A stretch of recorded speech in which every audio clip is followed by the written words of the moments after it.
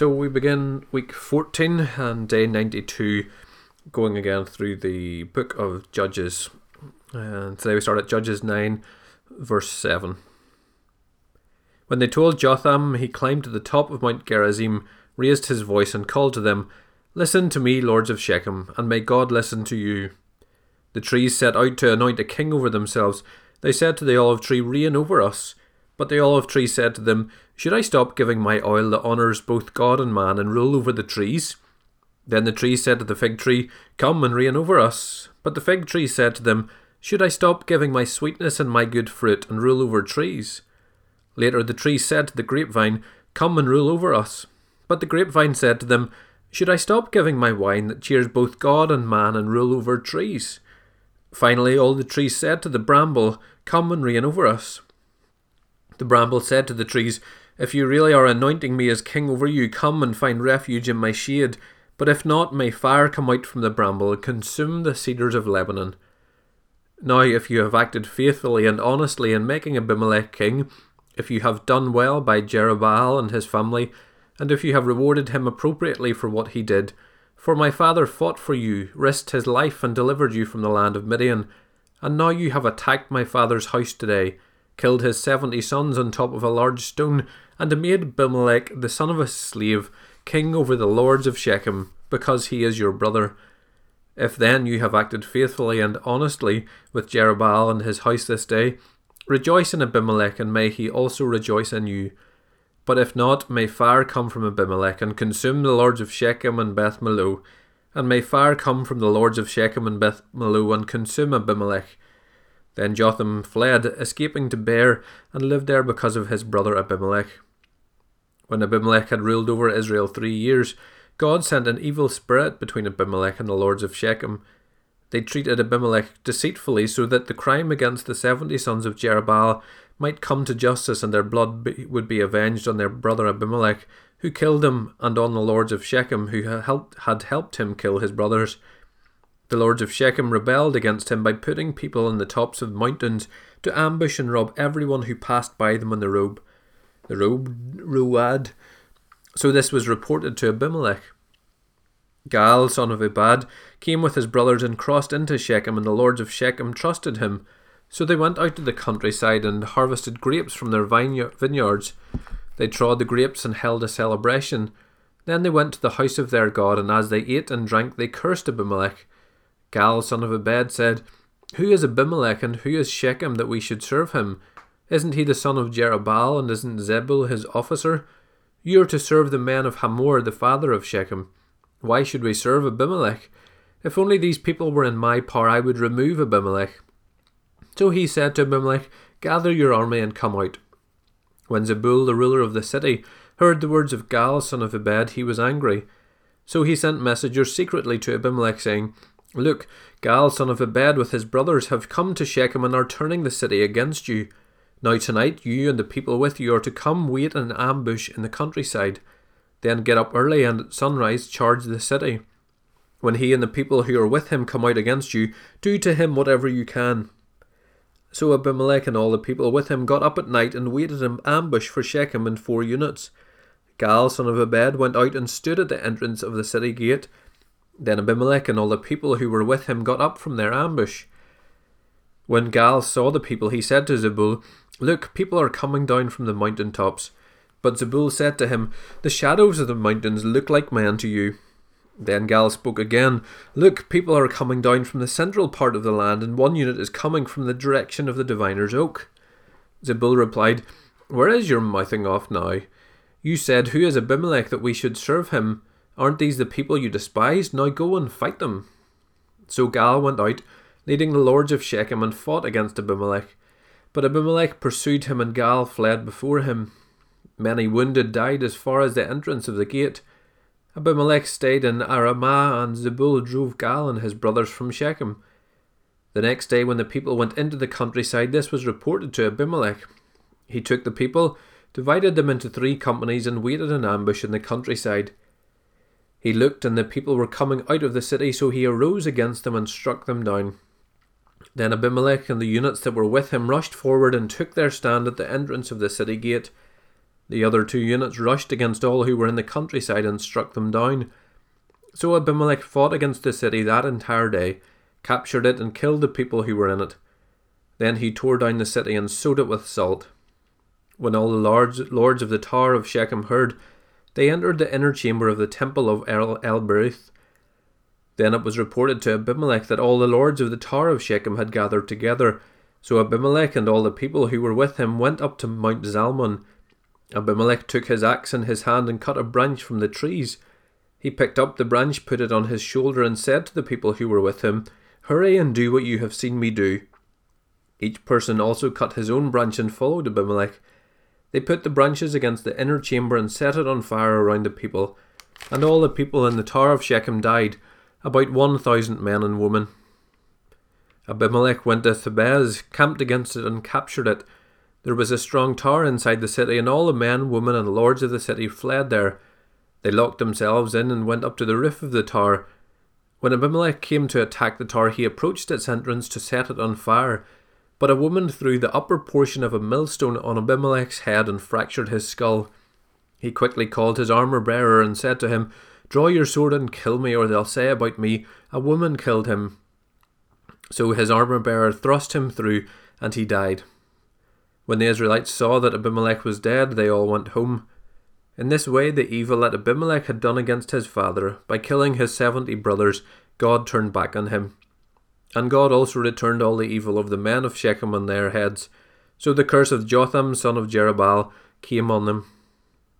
After Abimelech, Tola, son of Puah, son of Dodo, became judge and began to deliver Israel. He was from Ishkar and lived in Shamir in the hill country of Ephraim.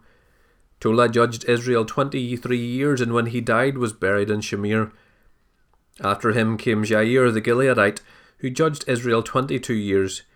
He had 30 sons who rode on 30 young donkeys. They had 30 towns in Gilead, which are called Jair's villages to this day. When Jair died, he was buried in Kamon. There was a certain man from Zorah, from the family of Dan, whose name was Manoah. I'm sorry, this is Judges 13 now. We're into Judges 13 verses 2. There was a certain man from Zorah, from the family of Dan, whose name was Manoah. His wife was barren and had no children. The angel of the Lord appeared to the woman and said to her, "It is true that you are barren and have no children, but you will conceive and give birth to a son. Now please be careful not to drink wine or other alcoholic beverages, or to eat anything unclean, for indeed you will conceive and give birth to a son. You must never cut his hair, because the boy will be a Nazirite to God from birth, and he will begin to save Israel from the power of the Philistines." Then the woman went and told her husband, "A man of God came to me. He looked like the awe-inspiring angel of God. I didn't ask him where he came from, and he didn't tell me his name. He said to me, 'You will conceive and give birth to a son. Therefore do not drink wine or other alcoholic beverages, and do not eat anything unclean, because the boy will be a Nazirite to God from birth until the day of his death.' Manoah prayed to the Lord and said, 'Please, Lord, let the man of God you sent come again to us and teach us what we should do for the boy who will be born.' God listened to Manoah, and the angel of God came again to the woman. She was sitting in the field, and her husband Manoah was not with her. The woman ran quickly to her husband and told him, 'The man who came to me today has just come back.' So Manoah got up and followed his wife. When he came to the man, he asked, 'Are you the man who spoke to my wife?' 'I am,' he said. Then Manoah asked, 'When your words come true, what will the boy's responsibilities and mission be?' The angel of the Lord answered Manoah, 'Your wife needs to do everything I told her. She must not eat anything that comes from the grapevine, or drink wine or other alcoholic beverages, and she must not eat anything unclean. Your wife must do everything I have commanded her.' 'Please stay here,' Manoah told him, 'and we will prepare a young goat for you.' The angel of the Lord said to him, 'If I stay, I won't eat your food, but if you want to prepare a burnt offering, offer it to the Lord.' For Manoah did not know he was the angel of the Lord. Then Manoah said to him, 'What is your name, so that we may honour you when your words come true?' 'Why do you ask my name?' the angel of the Lord asked him, 'since it is wonderful.' Manoah took a young goat and a grain offering, and offered them on a rock to the Lord. And he did a wonderful thing while Manoah and his wife were watching. When the flame went up from the altar to the sky, the angel of the Lord went up in its flame. When Manoah and his wife saw this, they fell face down on the ground. the angel of the Lord did not appear again to Manoah and his wife. Then Manoah realized that it was the angel of the Lord. "We're going to die," he said to his wife, "because we have seen God." But his wife said to him, "If the Lord had intended to kill us, he wouldn't have accepted the burnt offering and the grain offering from us, and he would not have shown us all these things or spoken to us now like this." There we end day 92.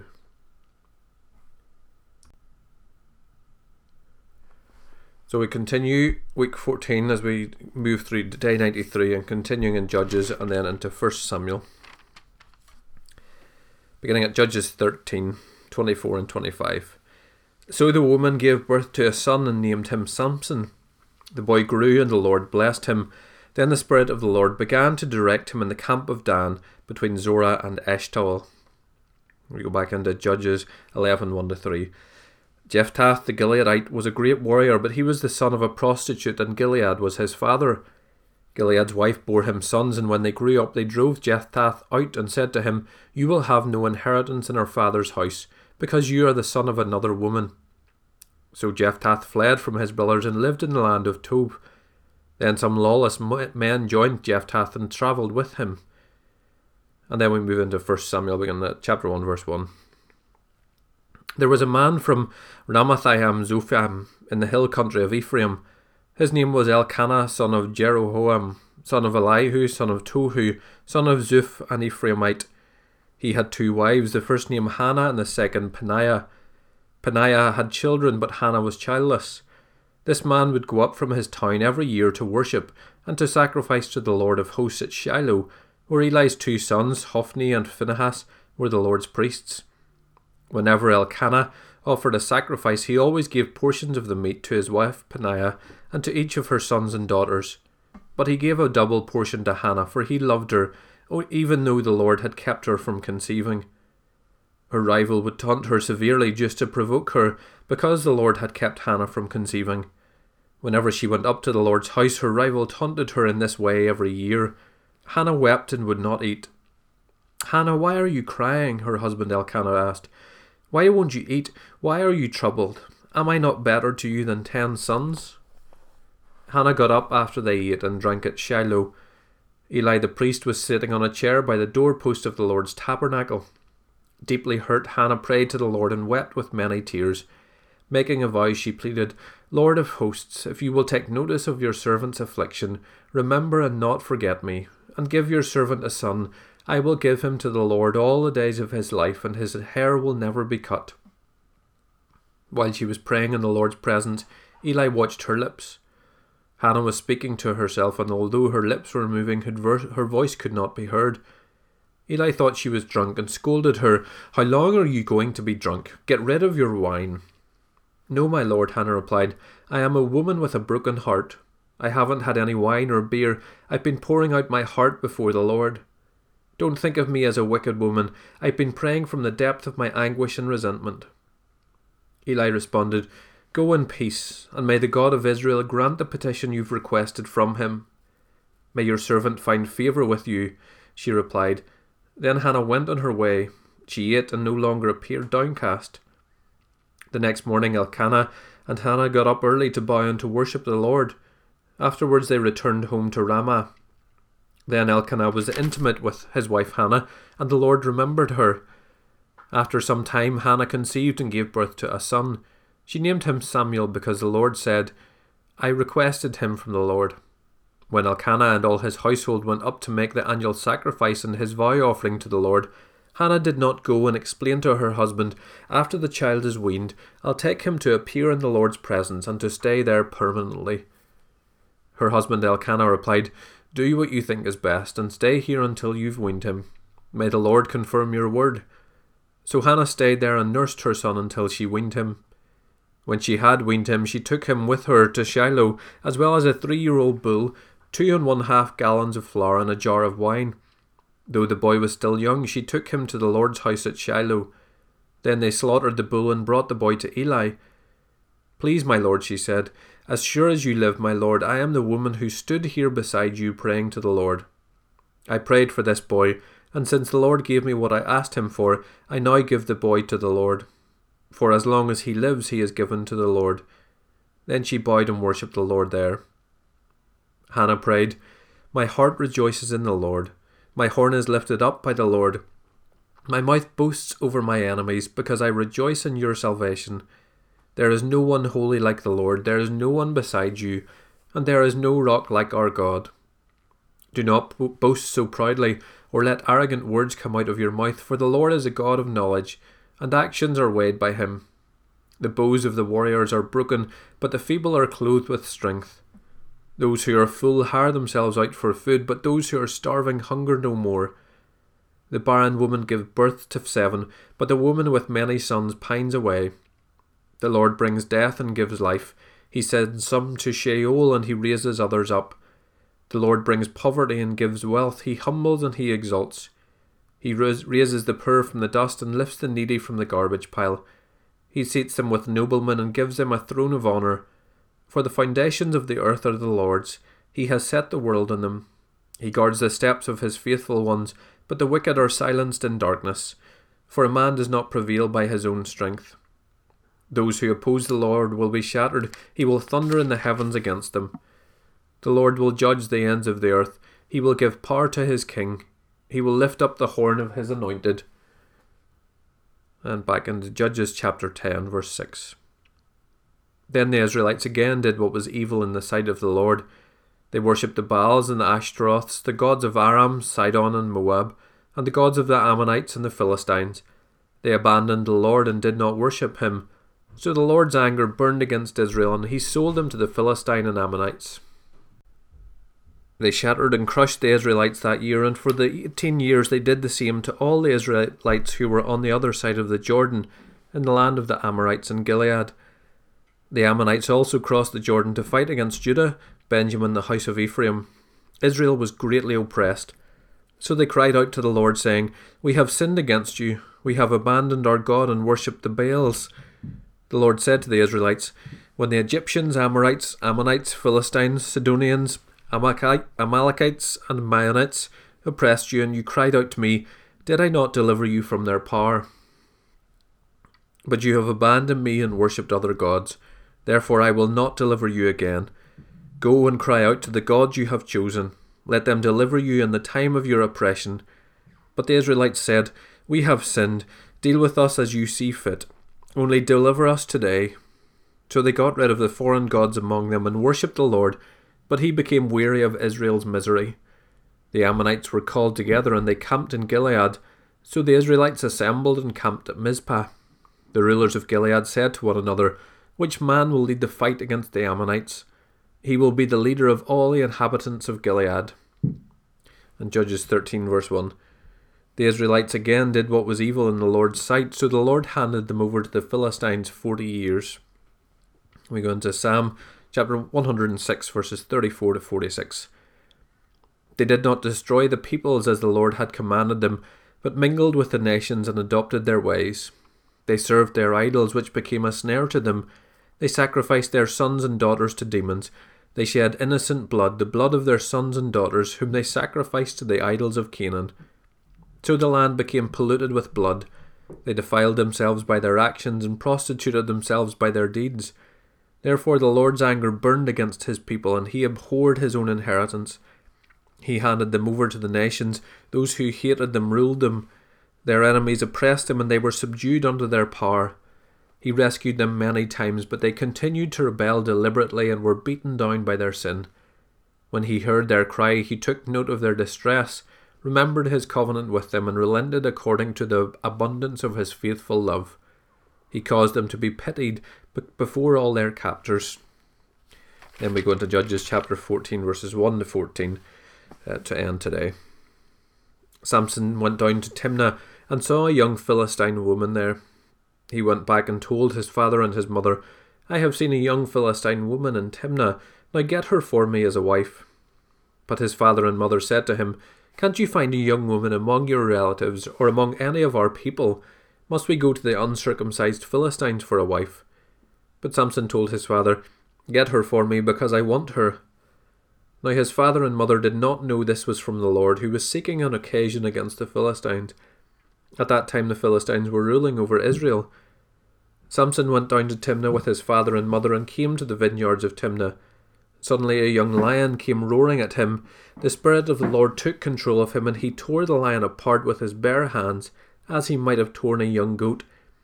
But he did not tell his father or mother what he had done. Then he went and spoke to the woman because Samson wanted her. After some time, when he returned to get her, he left the road to see the lion's carcass, and there was a swarm of bees with honey in the carcass. He scooped some honey into his hands and ate it as he went along. When he returned to his father and mother, he gave some to them, and they ate it. But he did not tell them that he had scooped the honey from the lion's carcass. His father went to visit the woman, and Samson prepared a feast there, as young men were accustomed to do. When the Philistines saw him, they brought 30 men to accompany him. "Let me tell you a riddle," Samson said to them. "If you can explain it to me during the 7 days of the feast and figure it out, I will give you 30 linen garments and 30 changes of clothes. But if you can't explain it to me, you must give me 30 linen garments and 30 changes of clothes." "Tell us your riddle," they replied. "Let's hear it." So he said to them, "Out of the eater came something to eat. Out of the strong came something sweet." After 3 days they were unable to explain the riddle. And there, with that riddle hanging, we end day 93. So day 94, we continue Samson's riddle from Judges 14. On the 4th day they said to Samson's wife, "Persuade your husband to explain the riddle to us, or we will burn you and your father's household to death. Did you invite us here to rob us?" I said that in those wonderful tones there. So Samson's wife came to him weeping, and she said, "You hate me and don't love me. You told my people a riddle but haven't explained it to me." "Look," he said, "I haven't even explained it to my father or mother, so why should I explain it to you?" She wept the whole 7 days of the feast, and at last, on the 7th day, he explained it to her because she had nagged him so much. Then she explained it to her people. On the 7th day before sunset, the men of the city said to him, "What is sweeter than honey? What is stronger than a lion?" So he said to them, "If you hadn't ploughed with my young cow, you wouldn't know my riddle now." The Spirit of the Lord took control of him, and he went down to Ashkelon and killed 30 of their men. He stripped them and gave their clothes to those who had explained the riddle. In a rage, Samson returned to his father's house, and his wife was given to one of the men who had accompanied him. Later on, during the wheat harvest, Samson took a young goat as a gift and visited his wife. "I want to go to my wife in her room," he said, but her father would not let him enter. "I was sure you hated her," her father said, "so I gave her to one of the men who accompanied you. Isn't her younger sister more beautiful than she is? Why not take her instead?" And we go back then into 1 Samuel chapter 2 verse 12. Eli's sons were wicked men. They had no regard for the Lord or for the priest's share of the sacrifices from the people. When any man offered a sacrifice, the priest's servant would come with a 3-pronged meat fork while the meat was boiling and plunge it into the container or kettle or cauldron or cooking pot. The priest would claim for himself whatever the meat fork brought up. This is the way they treated all the Israelites who came there to Shiloh. Even before the fat was burned, the priest's servants would come and say to the man who was sacrificing, "Give the priest some meat to roast, because he won't accept boiled meat from you, only raw." If that man said to him, "The fat must be burned first, then you can take whatever you want for yourself," the servant would reply, "No, I insist that you hand it over right now. If you don't, I'll take it by force." So the servant's sin was very severe in the presence of the Lord, because they treated the Lord's offering with contempt. Elkanah went home to Ramah, but the boy served the Lord in the presence of Eli the priest. The boy Samuel served in the Lord's presence and wore a linen ephod. Each year his mother made him a little robe and took it to him when she went with her husband to offer the annual sacrifice. Eli would bless Elkanah and his wife. "May the Lord give you children by this woman, in place of the one she has given to the Lord." Then they would go home. The Lord paid attention to Hannah's need, and she conceived and gave birth to 3 sons and 2 daughters. Meanwhile, the boy Samuel grew up in the presence of the Lord. Now Eli was very old. He heard about everything his sons were doing to all Israel, and how they were sleeping with the woman who served at the entrance to the tent of meeting. He said to them, "Why are you doing these things? I have heard about your evil actions from all these people. No, my sons, the report I hear from the Lord's people is not good. If a man sins against another man, God can intercede for him, but if a man sins against the Lord, who can intercede for him? But they would not listen to their father, since the Lord intended to kill them. By contrast, the boy Samuel grew in stature and in favour with the Lord and with men. A man of God came to Eli and said to him, "This is what the Lord says. Didn't I reveal myself to your ancestral house when I was in Egypt and belonged to Pharaoh's palace? I selected your house from the tribes of Israel to be priests, to offer sacrifices on my altar, to burn incense and to wear an ephod in my presence. I also gave your house all the Israelite fire offerings. Why then do you, all of you, despise my sacrifices and offerings that I require at the place of worship? You have honoured your sons more than me, by making yourselves fat with the best part of all the offerings of my people Israel. Therefore the Lord, the God of Israel, says, although I said your family and your ancestral house would walk before me forever, the Lord now says no longer. I will honour those who honour me, but those who despise me will be disgraced. Look, the days are coming when I will cut off your strength, and the strength of your ancestral family, so that none in your family will reach old age. You will see distress in the place of worship, in spite of all that is good in Israel, and no one in your family will ever again reach old age. Any man from your family I do not cut off from my altar will bring grief and sadness to you. All your descendants will die violently. This will be the sign that will come to you concerning your 2 sons, Hophni and Phinehas. Both of them will die on the same day. Then I will raise up a faithful priest for myself. He will do whatever is in my heart and mind. I will establish a lasting dynasty for him, and he will walk before my anointed one for all time. Anyone who is left in your family will come and bow down to him for a piece of silver or a loaf of bread. He will say, please appoint me to do some priestly office so I can have a piece of bread to eat. Then we go into 1 Samuel 9, verse 1. There was an influential man of Benjamin called Kish, son of Abiel, son of Zeror, son of Bachkorah, son of Aphiah, son of Benjaminite. And 1 Samuel 14:51. Saul's father was Kish, Abner's father was Ner, son of Abiel. Then back into 1 Samuel chapter 3. The boy Samuel served the Lord in Eli's presence. In those days the word of the Lord was rare, and prophetic visions were not widespread. One day Eli, whose eyesight was failing, was lying in his room. Before the lamp of God had gone out, Samuel was lying down in the tabernacle of the Lord, where the ark of God was located. When the Lord called Samuel, and he answered, "Here I am," he ran to Eli and said, "Here I am, you called me." "I didn't call," Eli replied. "Go and lie down." So he went and lay down. Once again the Lord called, "Samuel." Samuel got up, went to Eli and said, "Here I am, you called me." "I didn't call, my son," he replied. "Go and lie down."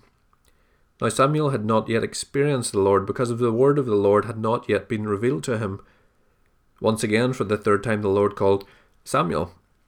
He got up, went to Eli and said, "Here I am, you called me." Then Eli understood that the Lord was calling the boy. He told Samuel, "Go and lie down. If he calls you, say, 'Speak, Lord, for your servant is listening.'" So Samuel went and lay down in his place. The Lord came, stood there, and called as before, "Samuel, Samuel." Samuel responded, "Speak, for your servant is listening." The Lord said to Samuel, "I am about to do something in Israel that everyone who hears about it will shudder. On that day I will carry out against Eli everything I said about his family, from beginning to end.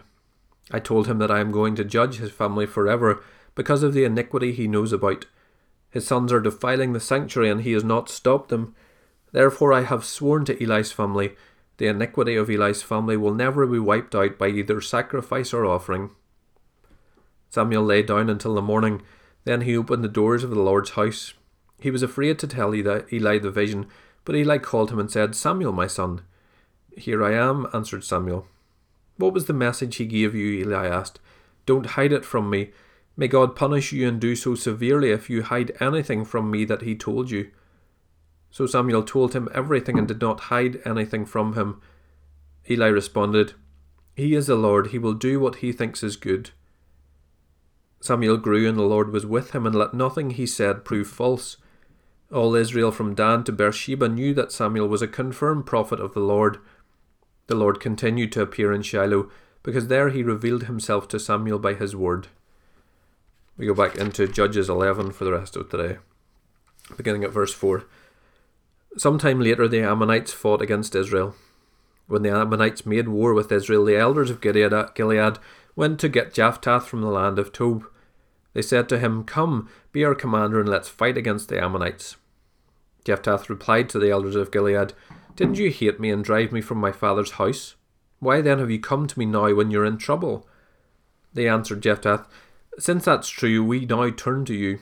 Come, fight with us, fight the Ammonites, and you will become leader of all the inhabitants of Gilead." So Jephthah said to them, "If you are bringing me back to fight the Ammonites and the Lord gives them to me, I will be your leader." The elders of Gilead said to Jephthah, "The Lord is our witness if we don't do as you say." So Jephthah went with the elders of Gilead. The people put him over themselves as leader and commander, and Jephthah repeated all his terms in the presence of the Lord at Mizpah. Jephthah sent messengers to the king of the Ammonites, saying, "What do you have against me that you have come to fight against me in my land?" The kings of the Ammonites said to Jephthah's messengers, "When Israel came from Egypt, they seized my land from the Arnon to the Jabbok and the Jordan. Now restore it peaceably." Jephthah again sent messengers to the king of the Ammonites to tell him, "This is what Jephthah says. Israel did not take away the land of Moab or the land of the Ammonites, but when they came from Egypt, Israel travelled through the wilderness to the Red Sea and came to Kadesh. Israel sent messengers to the king of Edom, saying, 'Please let us travel through your land.' But the king of Edom would not listen. They also sent messengers to the king of Moab, but he refused, so Israel stayed in Kadesh. Then they travelled through the wilderness and around the lands of Edom and Moab. They came to the east side of the land of Moab and camped on the other side of the Arnon, but did not enter into the territory of Moab, for the Arnon was the boundary of Moab. Then Israel sent messengers to Sihon, king of the Amorites, king of Heshbon. Israel said to him, "Please let us travel through your land to our country." But Sihon did not trust Israel. Instead, Sihon gathered all his people, camped at Jahaz, and fought with Israel. Then the Lord God of Israel handed over Sihon and all his people to Israel, and they defeated them. So Israel took possession of the entire land of the Amorites who lived in that country. They took possession of all the territory of the Amorites from the Arnon to the Jabbok, and from the wilderness to the Jordan.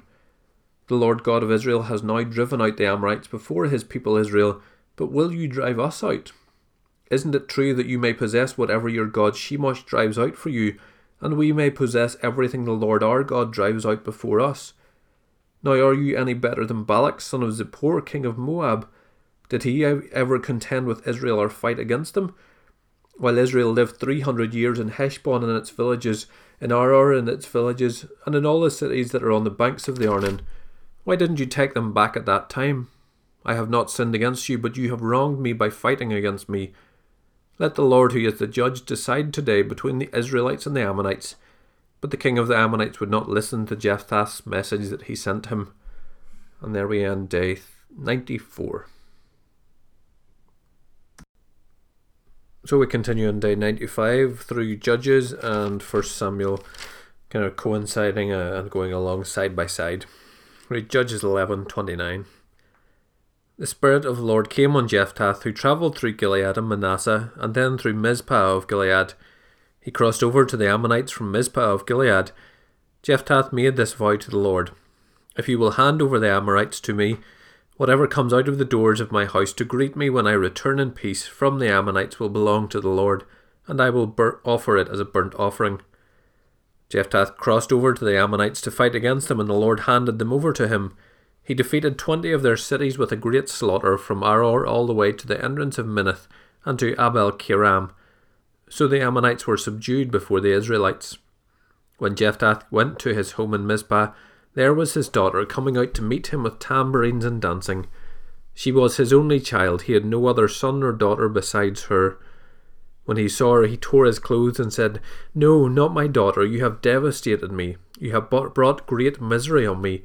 I have given my word to the Lord and cannot take it back." Then she said to him, "My father, you have given your word to the Lord. Do to me as you have said, for the Lord brought vengeance on your enemies, the Ammonites." She also said to her father, "Let me do this one thing. Let me wander 2 months through the mountains with my friends and mourn my virginity." "Go," he said, and he sent her away 2 months. So she left with her friends and mourned her virginity as she wandered through the mountains. At the end of 2 months she returned to her father, and he kept the vow he had made about her, and she never had been intimate with a man. Now it became a custom in Israel that 4 days each year the young women of Israel would commemorate the daughter of Jephthah the Gileadite. The men of Ephraim were called together and crossed the Jordan to Zaphon. They said to Jephthah, "Why have you crossed over to fight against the Ammonites, but didn't call us to go with you? We will burn your house down with you in it." Then Jephthah said to them, "My people and I had a serious conflict with the Ammonites, so I called for you, but you didn't deliver me from their power. When I saw that you weren't going to deliver me, I took my life into my own hands and crossed over to the Ammonites, and the Lord handed them over to me. Why then have you come today to fight against me?" Then Jephthah gathered all of the men of Gilead. They fought and defeated Ephraim, because Ephraim had said, "You Gileadites are Ephraimite fugitives in the territories of Ephraim and Manasseh."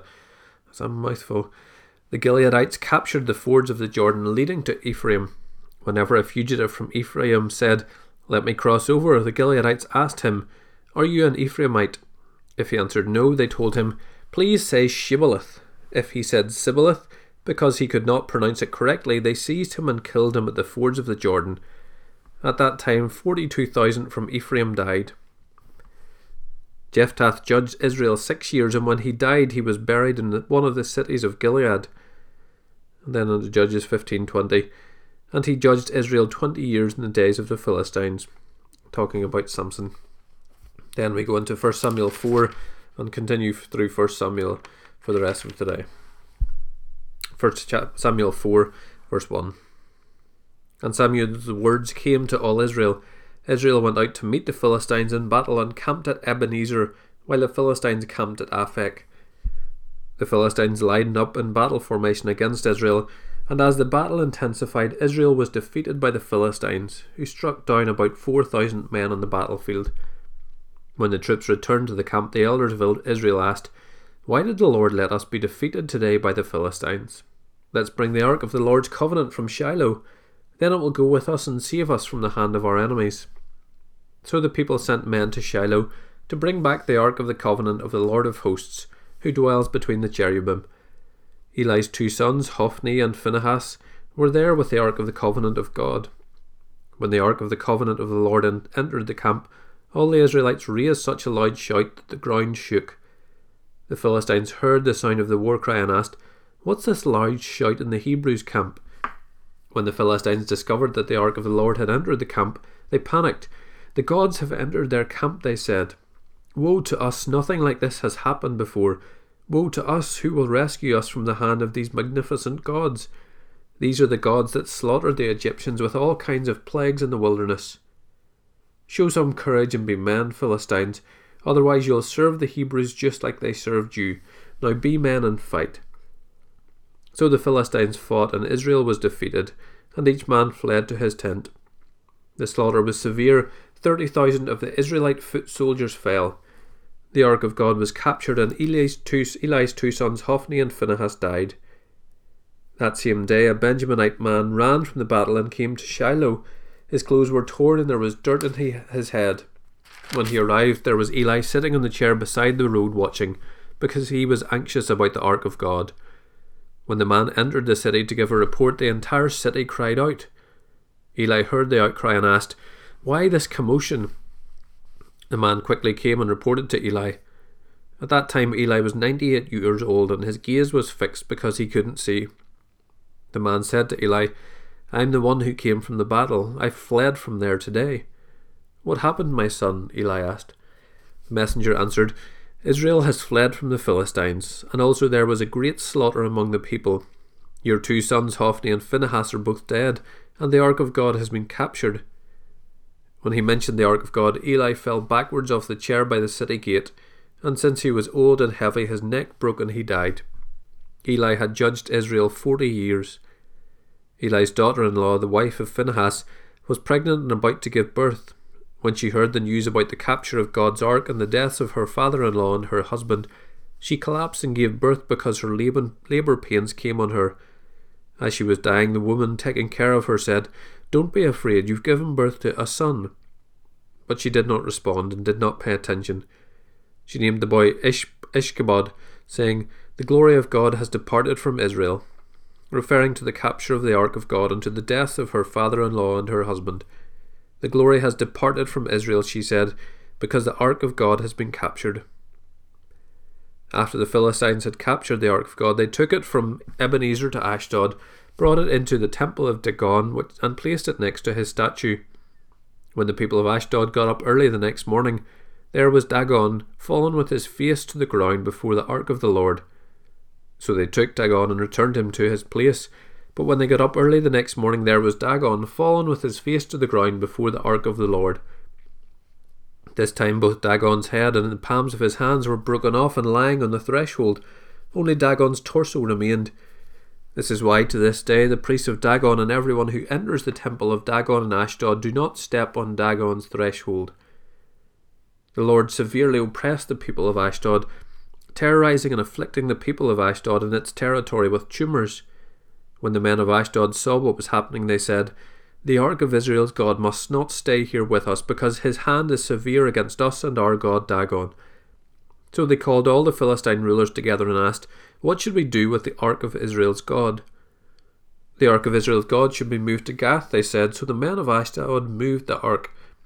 After they had moved it, the Lord's hand was against the city of Gath, causing a great panic. He afflicted the men of the city from the youngest to the oldest with an outbreak of tumours. The Gathites then sent the ark of God to Ekron, but when it got there, the Ekronites cried out, "They've moved the ark of Israel's God to us to kill us and our people." The Ekronites called all the Philistine rulers together. They said, "Send the ark of Israel's God away. It must return to its place so it won't kill us and our people."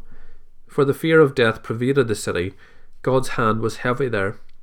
The men who did not die were afflicted with tumours, and the outcry of the city went up to heaven. When the ark of the Lord had been in the land of the Philistines for 7 months, the Philistines summoned the priests and the diviners and pleaded, "What should we do with the ark of the Lord? Tell us how we can send it back to its place." They replied, "If you send the ark of Israel's God away, you must not send it without an offering. You must return it with a guilt offering, and you will be healed. Then the reason his hand hasn't been removed from you will be revealed." They asked, "What guilt offering should we send back to him?" They answered, 5 gold tumours and 5 gold mice, corresponding to the number of Philistine rulers, since there was one plague for both you and your rulers. Make images of your tumours and of your mice that are destroying the land. Give glory to Israel's God, and perhaps he will stop oppressing you, your gods, and your land. Why harden your hearts as the Egyptians and Pharaoh hardened theirs? When he afflicted them, didn't they send Israel away, and Israel left? Now then, prepare 1 new cart and 2 milk cows that have never been yoked. Hitch the cows to the cart, but take their calves away and pen them up.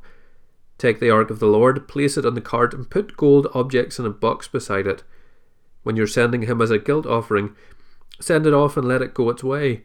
Then watch. If it goes up the road to its homeland toward Beth Shemesh, it is the Lord who has made this terrible trouble for us. However, if it doesn't, we will know that it was not his hand that punished us. It was just something that happened to us by chance." The men did this. They took 2 milk cows, hitched them to the cart, and confined their calves in the pen. Then they put the ark of the Lord in the cart, along with the box containing the gold mice and the images of the tumours. The cows went straight up to the road to Beth Shemesh. They stayed on that one highway, lowing as they went. They never strayed to the right or to the left. The Philistine rulers were walking behind them to the territory of Beth Shemesh. There we end day 95.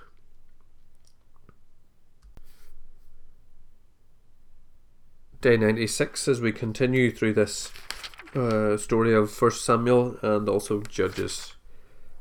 1 Samuel 6 verse 13. The people of Beth Shemesh were harvesting wheat in the valley, and when they looked up and saw the ark, they were overjoyed to see it. The cart came to the field of Joshua of Beth Shemesh and stopped there near a large rock. The people of the city chopped up the cart and offered the cows as a burnt offering to the Lord. The Levites removed the ark of the Lord along with the box containing the gold objects and placed them on a large rock. That day the men of Beth Shemesh offered burnt offerings and made sacrifices to the Lord. When the 5 Philistine rulers observed this, they returned to Ekron that same day.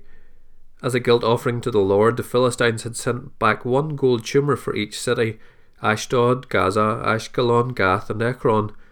The number of gold mice also corresponded to the number of Philistine cities of the 5 rulers, the fortified cities and the outlying villages.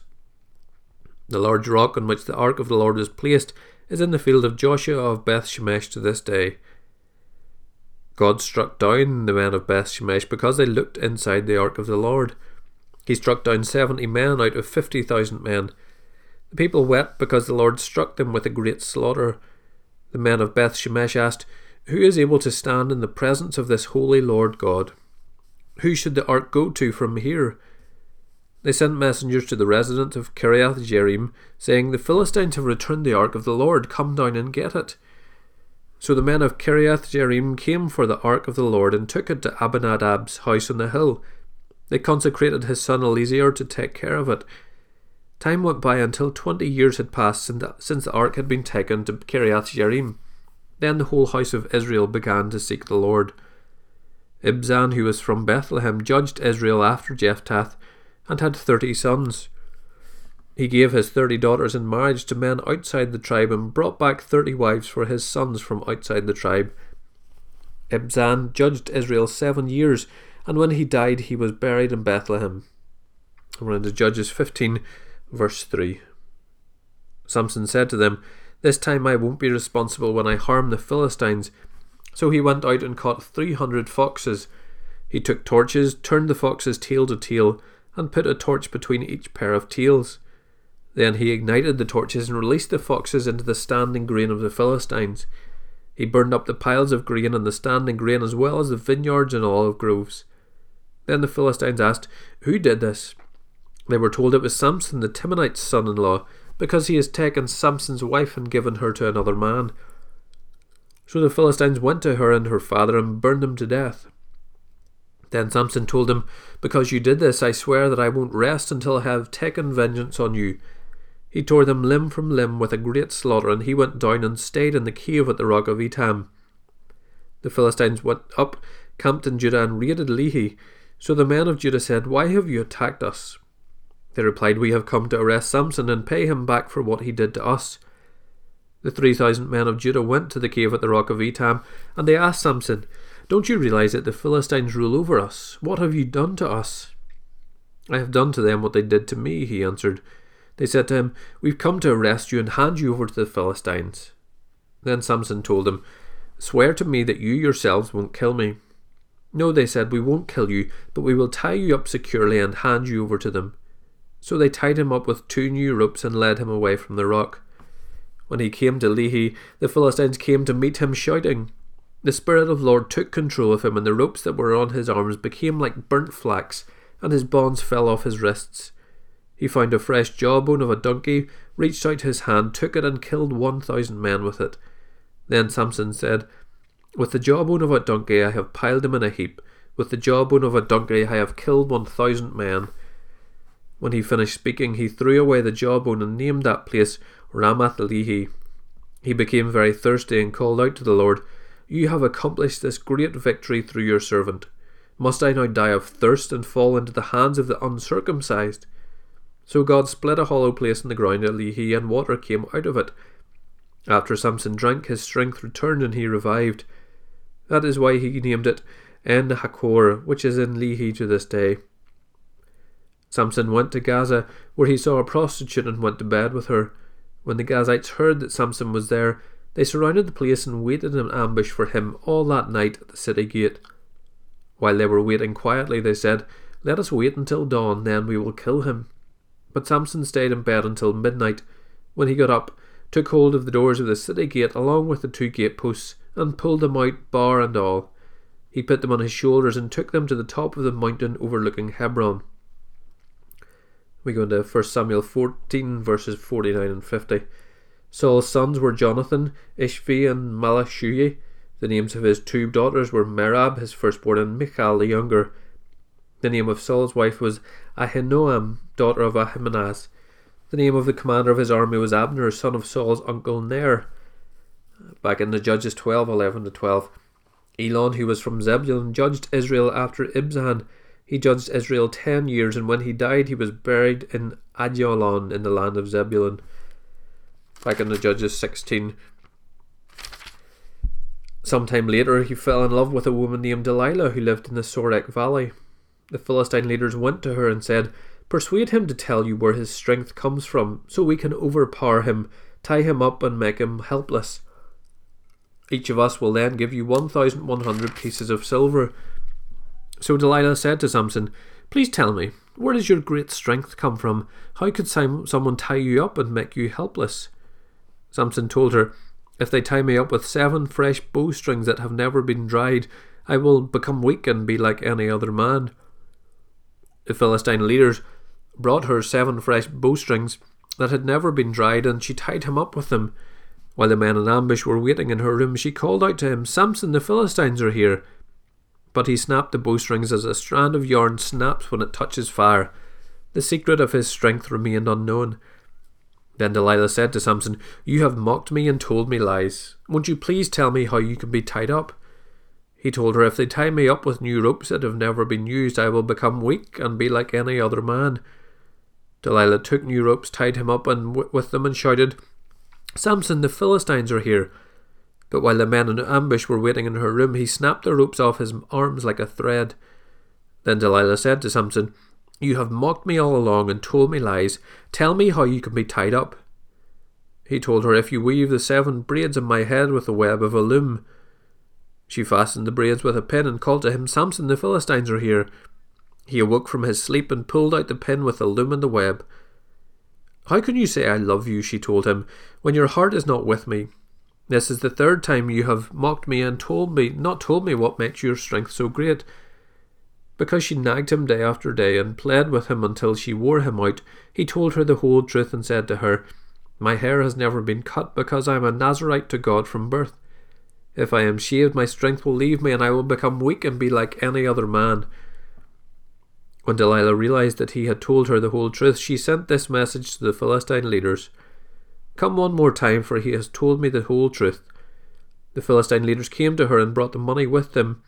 Then she let him fall asleep in her lap and called a man to shave off the 7 braids on his head. In this way she rendered him helpless and his strength left him. Then she cried, "Samson, the Philistines are here."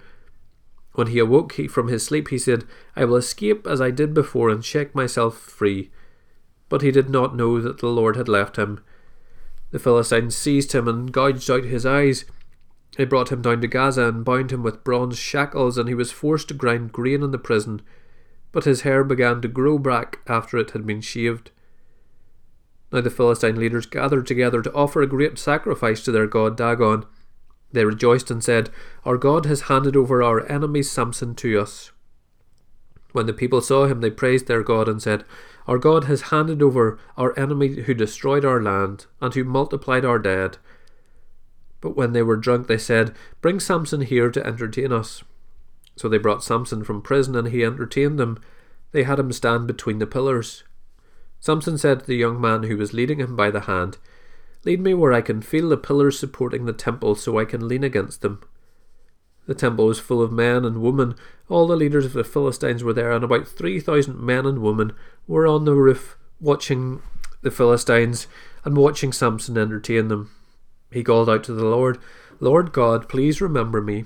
Strengthen me, God, just once more. With one act of vengeance, let me pay back the Philistines for my 2 eyes." Samson took hold of the 2 middle pillars supporting the temple and leaned against them, one in his right hand and the other on his left. Samson said, "Let me die with the Philistines." He pushed with all his might, and the temple fell on the leaders and all the people in it. And the dead he killed at his death were more than those he had killed in his life.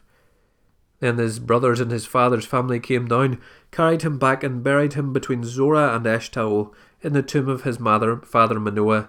So he judged Israel 20 years.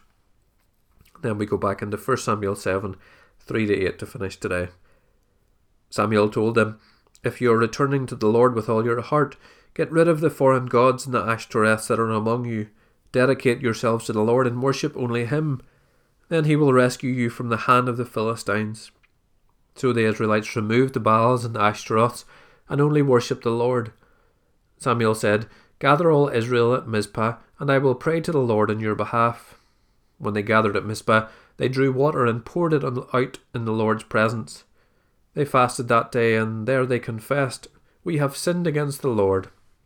And Samuel began to lead the Israelites at Mizpah as their judge. When the Philistines heard that the Israelites had gathered at Mizpah, their rulers marched up towards Israel. When the Israelites heard about it, they were afraid because of the Philistines. The Israelites said to Samuel, "Don't stop crying out to the Lord our God for us, so that he will save us from the hand of the Philistines." There we end day 96.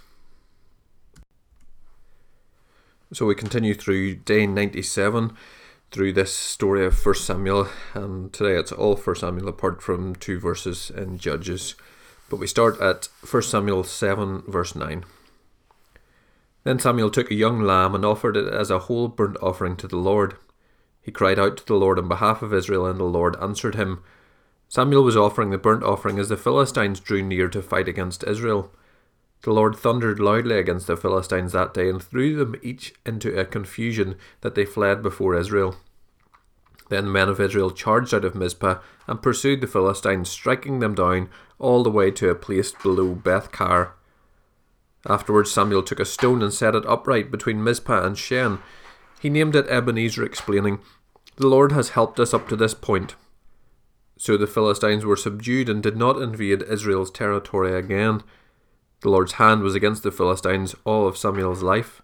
The cities from Ekron to Gath, which they had taken from Israel, were restored. Israel even rescued their surrounding territories from Philistine control. There was also peace between Israel and the Amorites. Samuel judged Israel throughout his life.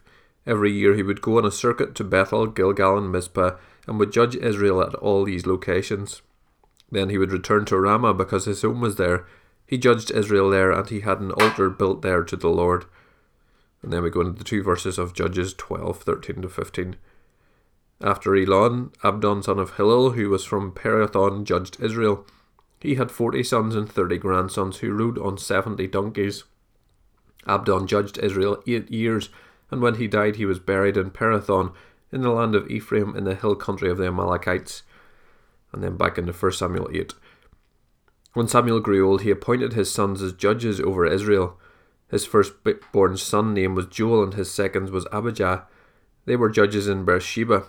However, his sons did not walk in his ways. They turned toward dishonest gain, took bribes, and perverted justice. So all the elders of Israel gathered together and went to Samuel at Ramah.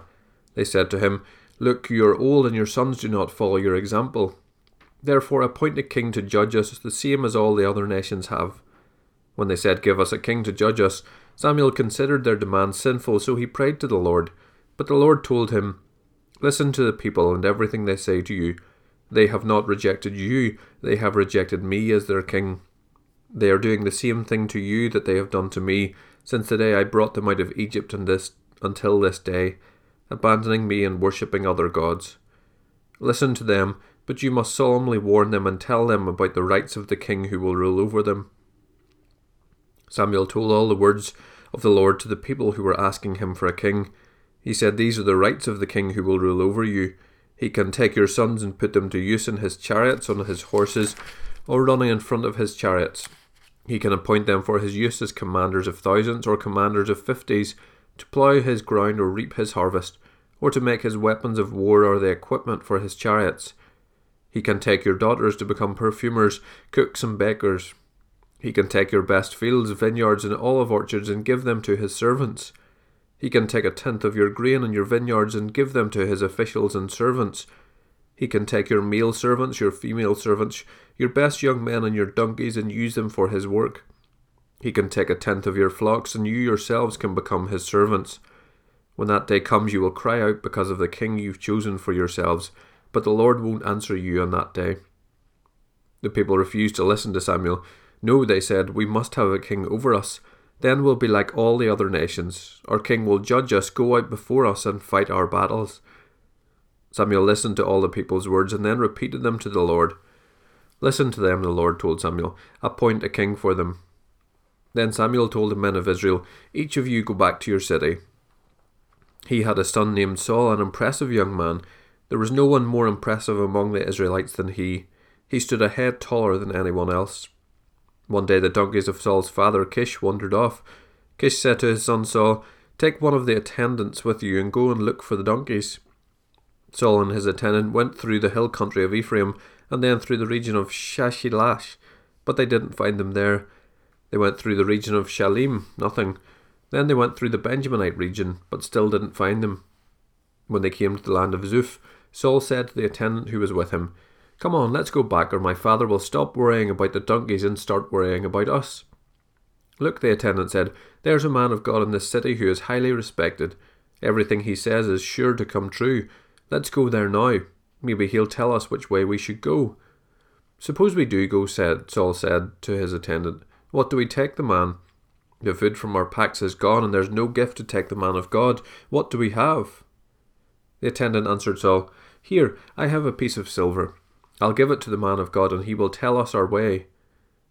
Formerly in Israel, a man who was going to inquire of God would say, "Come, let's go to the seer." For the prophet of today was formerly called the seer. "Good," Saul replied to his attendant. "Come on, let's go." So they went to the city where the man of God was. As they were climbing the hill to the city, they found some young woman coming out to draw water and asked, "Is the seer here?" The woman answered, "Yes, he is ahead of you. Hurry, he just now came to the city because there's a sacrifice for the people at the high place today. If you go quickly, you can catch up with him before he goes to the high place to eat. The people won't eat until he comes because he must bless the sacrifice. After that, the guests can eat. Go up immediately, you can find him now." So they went up toward the city. Saul and his attendant were entering the city when they saw Samuel coming toward them on his way to the high place.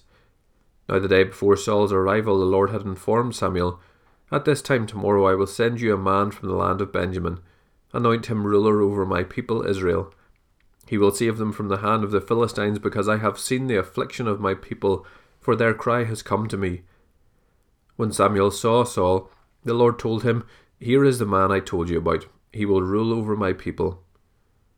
Saul approached Samuel in the gate area and asked, "Would you please tell me where the seer's house is?" "I am the seer," Samuel answered. "Go up ahead of me to the high place and eat with me today. When I send you off in the morning, I'll tell you everything that's in your heart. As for the donkeys that wandered away from you 3 days ago, don't worry about them because they've been found. And who does all Israel desire but you and your father's family?" Saul responded, "Am I not a Benjamite from the smallest of Israel's tribes? And isn't my clan the least important of all the clans of the Benjaminite tribe? So why have you said something like this to me?" Samuel took Saul and his attendant, brought them to the banquet hall, and gave them a place at the head of the 30 or so men who had been invited. Then Samuel said to the cook, "Get the portion of meat that I gave you and told you to set aside." The cook picked up the thigh and what was attached to it and set it before Saul. Then Samuel said, "Notice that the reserve piece is set before you. Eat it, because it was saved for you for this solemn event. At the time I said, I've invited the people." So Saul ate with Samuel that day. Afterwards they went down from the high place to the city, and Samuel spoke with Saul on the roof. They got up early, and just before dawn Samuel said to Saul and called him onto the roof, "Get up, and I'll send you on your way." Saul got up, and both he and Samuel went outside. As they were going down to the edge of the city, Samuel said to Saul, "Tell the attendant to go on ahead of us, but you stay for a while, and I'll reveal the word of God to you." So the attendant went on. Samuel took a flask of oil, poured it on Saul's head, and kissed him and said, "Hasn't the Lord anointed you ruler over his inheritance? Today, when you leave me, you'll find 2 men at Rachel's grave at Zelzal, in the land of Benjamin. They will say to you, 'The donkeys you went looking for have been found, and now your father has stopped being concerned about the donkeys and is worried about you, asking, what should I do about my son?' You will proceed from there until you come to the oak of Tabor. 3 men going up to God at Bethel will meet you there, one bringing 3 goats, one bringing 3 loaves of bread, and one bringing a skin of wine. They will ask how you are and give you 2 loaves of bread, which you will accept from them. After that you will come to the hill of God, where there are Philistine garrisons. When you arrive at the city, you will meet a group of prophets coming down from the high place prophesying. They will be preceded by harps, tambourines, flutes, and lyres. The Spirit of the Lord will control you. You will prophesy with them, and you will be transformed into a different person. When these signs have happened to you, do whatever your circumstances require, because God is with you. Afterwards go ahead of me till Gilgal. I will come to you to offer burnt offerings and to sacrifice fellowship offerings. Wait 7 days until I come to you and show you what to do." Then Saul turned around to leave Samuel. God changed his heart, and all the signs came about that day. When Saul and his attendant arrived at Gibeah, a group of prophets met him. Then the Spirit of God took control of him, and he prophesied along with them. Everyone who knew him previously and saw him prophesy with the prophets asked each other, "What has happened to the son of Kish? Is Saul also among the prophets?" Then a man who was from there asked, "And who is their father?" As a result, "Is Saul also among the prophets?" became a popular saying. Then Saul finished prophesying and went to the high place. Saul's uncle asked him and his attendants, "Where did you go?" "To look for the donkeys," Saul answered. "When we saw they weren't there, we went to Samuel." "Tell me," Saul's uncle asked, "what did Samuel say to you?" Saul told him, "He assured us the donkeys had been found." However, Saul did not tell him what Samuel had said about the matter of kingship. Samuel summoned the people to the Lord at Mizpah and said to the Israelites, "This is what the Lord, the God of Israel, says. I brought Israel out of Egypt, and I rescued you from the power of the Egyptians and all the kingdoms that were oppressing you. But today you have rejected your God, who saves you from all your troubles and afflictions. You said to him, 'You must set a king over us.' Now therefore present yourselves before the Lord by your tribes and clans." Samuel had all the tribes of Israel come forward, and the tribe of Benjamin was selected. Then he had the tribe of Benjamin come forward by its clans, and the Matrite clan was selected. Finally, Saul, son of Kish, was selected, but when they searched for him, they could not find him. They again inquired of the Lord, "Has the man come here yet?" The Lord replied, "There he is, hidden among the supplies." They ran and got him from there. When he stood among the people, he stood a head taller than anyone else. Samuel said to all the people, "Do you see the one the Lord has chosen? There is no one like him among the entire population." And all the people shouted, "Long live the king." Samuel proclaimed to the people the rights of kingship. He wrote them on a scroll which he placed in the presence of the Lord. Then Samuel sent all the people away, each to his own home. Saul also went to his home in Gibeah, and brave men whose hearts God had touched went with him. But some wicked men said, "How can this guy save us?" They despised him and did not bring a gift, but Saul said nothing. There we end day 97. Day 98, continuing through 1 Samuel, chapters 11 to 13. And just let me look in the middle. No, apart from 1 Chronicles 5, 18 to 22, we're going straight through the remainder of 1 Samuel today. Starting at 1 Samuel 11, verse 1. Nahash the Ammonite came up and laid siege to Jabesh Gilead. All of the men of Jabesh said to him, "Make a treaty us, and we will serve you." Nahash the Ammonite replied, "I'll make one with you on this condition, that I gouge out everyone's right eye and humiliate all Israel." "Don't do anything to us for 7 days," the elders of Jabesh said to him, "and let us send messengers throughout the territory of Israel. If no one saves us, we will surrender to you." When the messengers came to Gibeah, Saul's hometown, and told the terms to the people, all wept aloud. Just then Saul was coming in from the field behind his oxen. "What's the matter with the people? Why are they weeping?" Saul inquired, and they repeated to him the words of the man from Jabesh. When Saul heard these words, the Spirit of God suddenly took control of him, and his anger burned furiously. He took a team of oxen, cut them in pieces, and sent them throughout the land of Israel by messengers who said, "This is what will be done to the ox of anyone who doesn't march behind Saul and Samuel." As a result, the terror of the Lord fell on the people, and they went out united. Saul counted them at Bezek. There were 300,000 Israelites and 30,000 men from Judah. He told the messengers who had come, "Tell this to the men of Jabesh Gilead. Deliverance will be yours tomorrow by the time the sun is hot." So the messengers told the men of Jabesh, and they rejoiced. Then the men of Jabesh said to Nahash, "Tomorrow we will come out, and you can do whatever you want to us." The next day Saul organized the troops into 3 divisions. During the morning watch they invaded the Ammonite camp and slaughtered them until the heat of the day. There were survivors, but they were so scattered that no 2 of them were left together. Afterwards the people said to Samuel, "Who said that Saul should not reign over us? Give us those men so we can kill him." But Saul ordered, "No one will be executed this day, for today the Lord has provided deliverance in Israel." Then Samuel said to the people, "Come, let's go to Gilgal so we can renew the kingship there." So all the people went to Gilgal, and there in the Lord's presence they made Saul king. There they sacrificed fellowship offerings in the Lord's presence, and Saul and all the men of Israel greatly rejoiced. And then into 1 Chronicles chapter 5, verse 10. During Saul's reign they waged war against the Hagrites, who were defeated by their power, and they lived in their tents throughout the region east of Gilead. And then verses 18 to 22. The sons of Reuben and Gad and half the tribe of Manasseh had 44,760 warriors who could serve in the army, men who carried shield and sword, drew the bow and were trained for war. They waged war against the Hagrites, Jetur, Naphish and Nodab. They received help against these enemies, and the Hagrites and all their allies were handed over to them because they cried out to God in battle. He granted their request because they trusted in him. They captured the Hagrites' livestock, 50,000 of their camels, 250,000 sheep, and 2,000 donkeys, as well as 100,000 people. Many of the Hagrites were killed because it was God's battle, and they lived there in the Hagrites' place until the exile. And then back into 1 Samuel chapter 12. Then Samuel said to all Israel, "I have carefully listened to everything you said to me, and placed a king over you. But now you can see that the king is leading you. As for me, I'm old and grey, and my sons are here with you. I have led you from my youth until today. Here I am. Bring charges against me before the Lord and his anointed.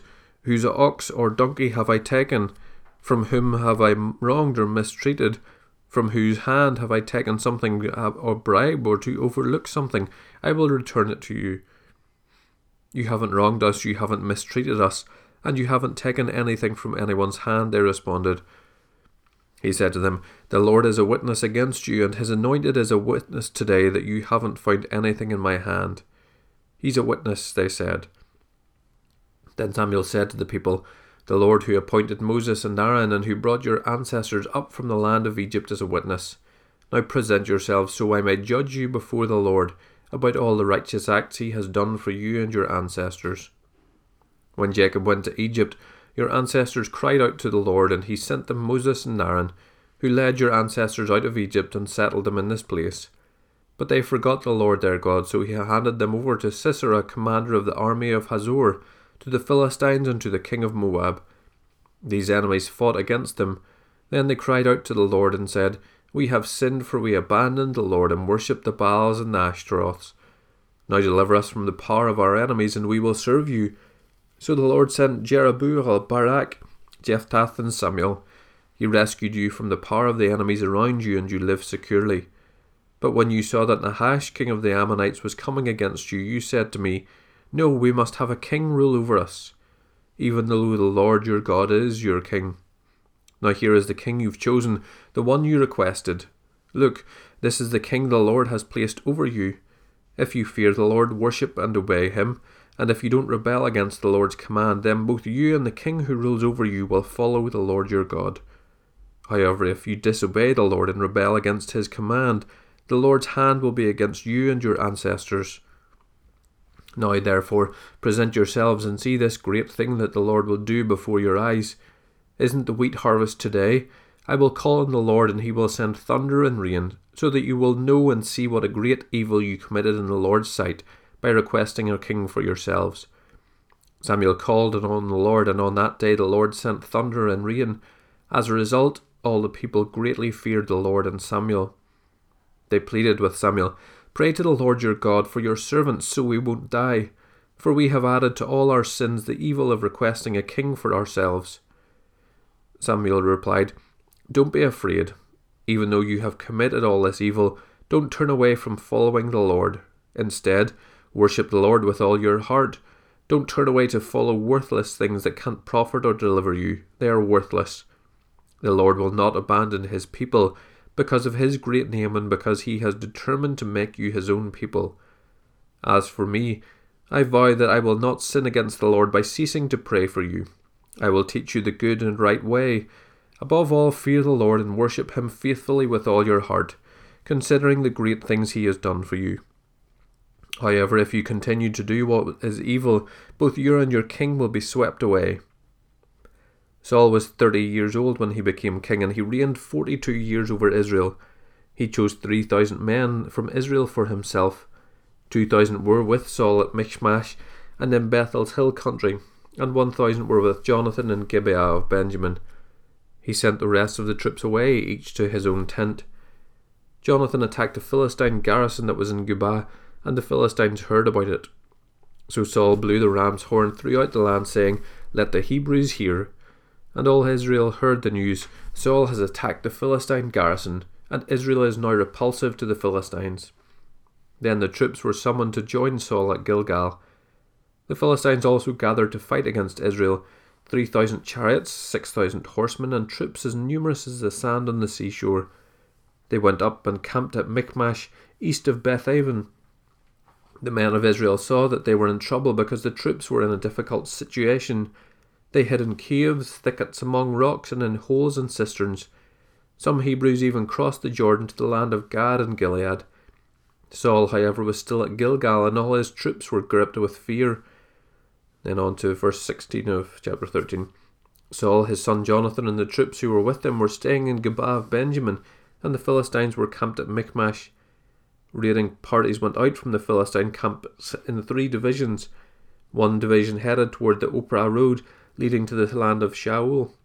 The next division headed towards Beth Horon road, and the last division headed down the border road that looks over the valley of Zeboim toward the wilderness. No blacksmith could be found in all the land of Israel, because the Philistines had said, "Otherwise the Hebrews will make swords or spears." So all the Israelites went to the Philistines to sharpen their plowshares, mattocks, axes, and sickles. The price was 2/3 of a shekel for plowshares and mattocks, and 1/3 of a shekel for pitchforks and axes, and for putting a point on an ox goad. So on the day of battle not a sword or spear could be found in the hand of any of the troops who were with Saul and Jonathan. Only Saul and his son Jonathan had weapons. He waited 7 days for the appointed, this is in the verse 8 of chapter 13. He waited 7 days for the appointed time that Samuel had set, but Saul didn't come to Gilgal, and the troops were deserting him. Samuel didn't come to Gilgal, and the troops were deserting him. So Saul said, "Bring me the burnt offering and the fellowship offerings." Then he offered the burnt offerings. Just as he finished offering the burnt offering, Samuel arrived. So Saul went out to greet him, and Samuel asked, "What have you done?" Saul answered, "When I saw that the troops were deserting me, and you didn't come within the appointed days, and the Philistines were gathering at Michmash, I thought, the Philistines will now descend on me at Gilgal, and I haven't sought the Lord's favour, so I forced myself to offer the burnt offering." Samuel said to Saul, "You have been foolish. You have not kept the command which the Lord your God gave you. It was at this time that the Lord would have permanently established your reign over Israel. But now your reign will not endure. The Lord has found a man loyal to him, and the Lord has appointed him as a ruler over his people, because you have not done what the Lord commanded." Then Samuel went from Gilgal to Gibeah in Benjamin. Saul registered the troops who were with him, about 600 men. There we end day 98. And week 14.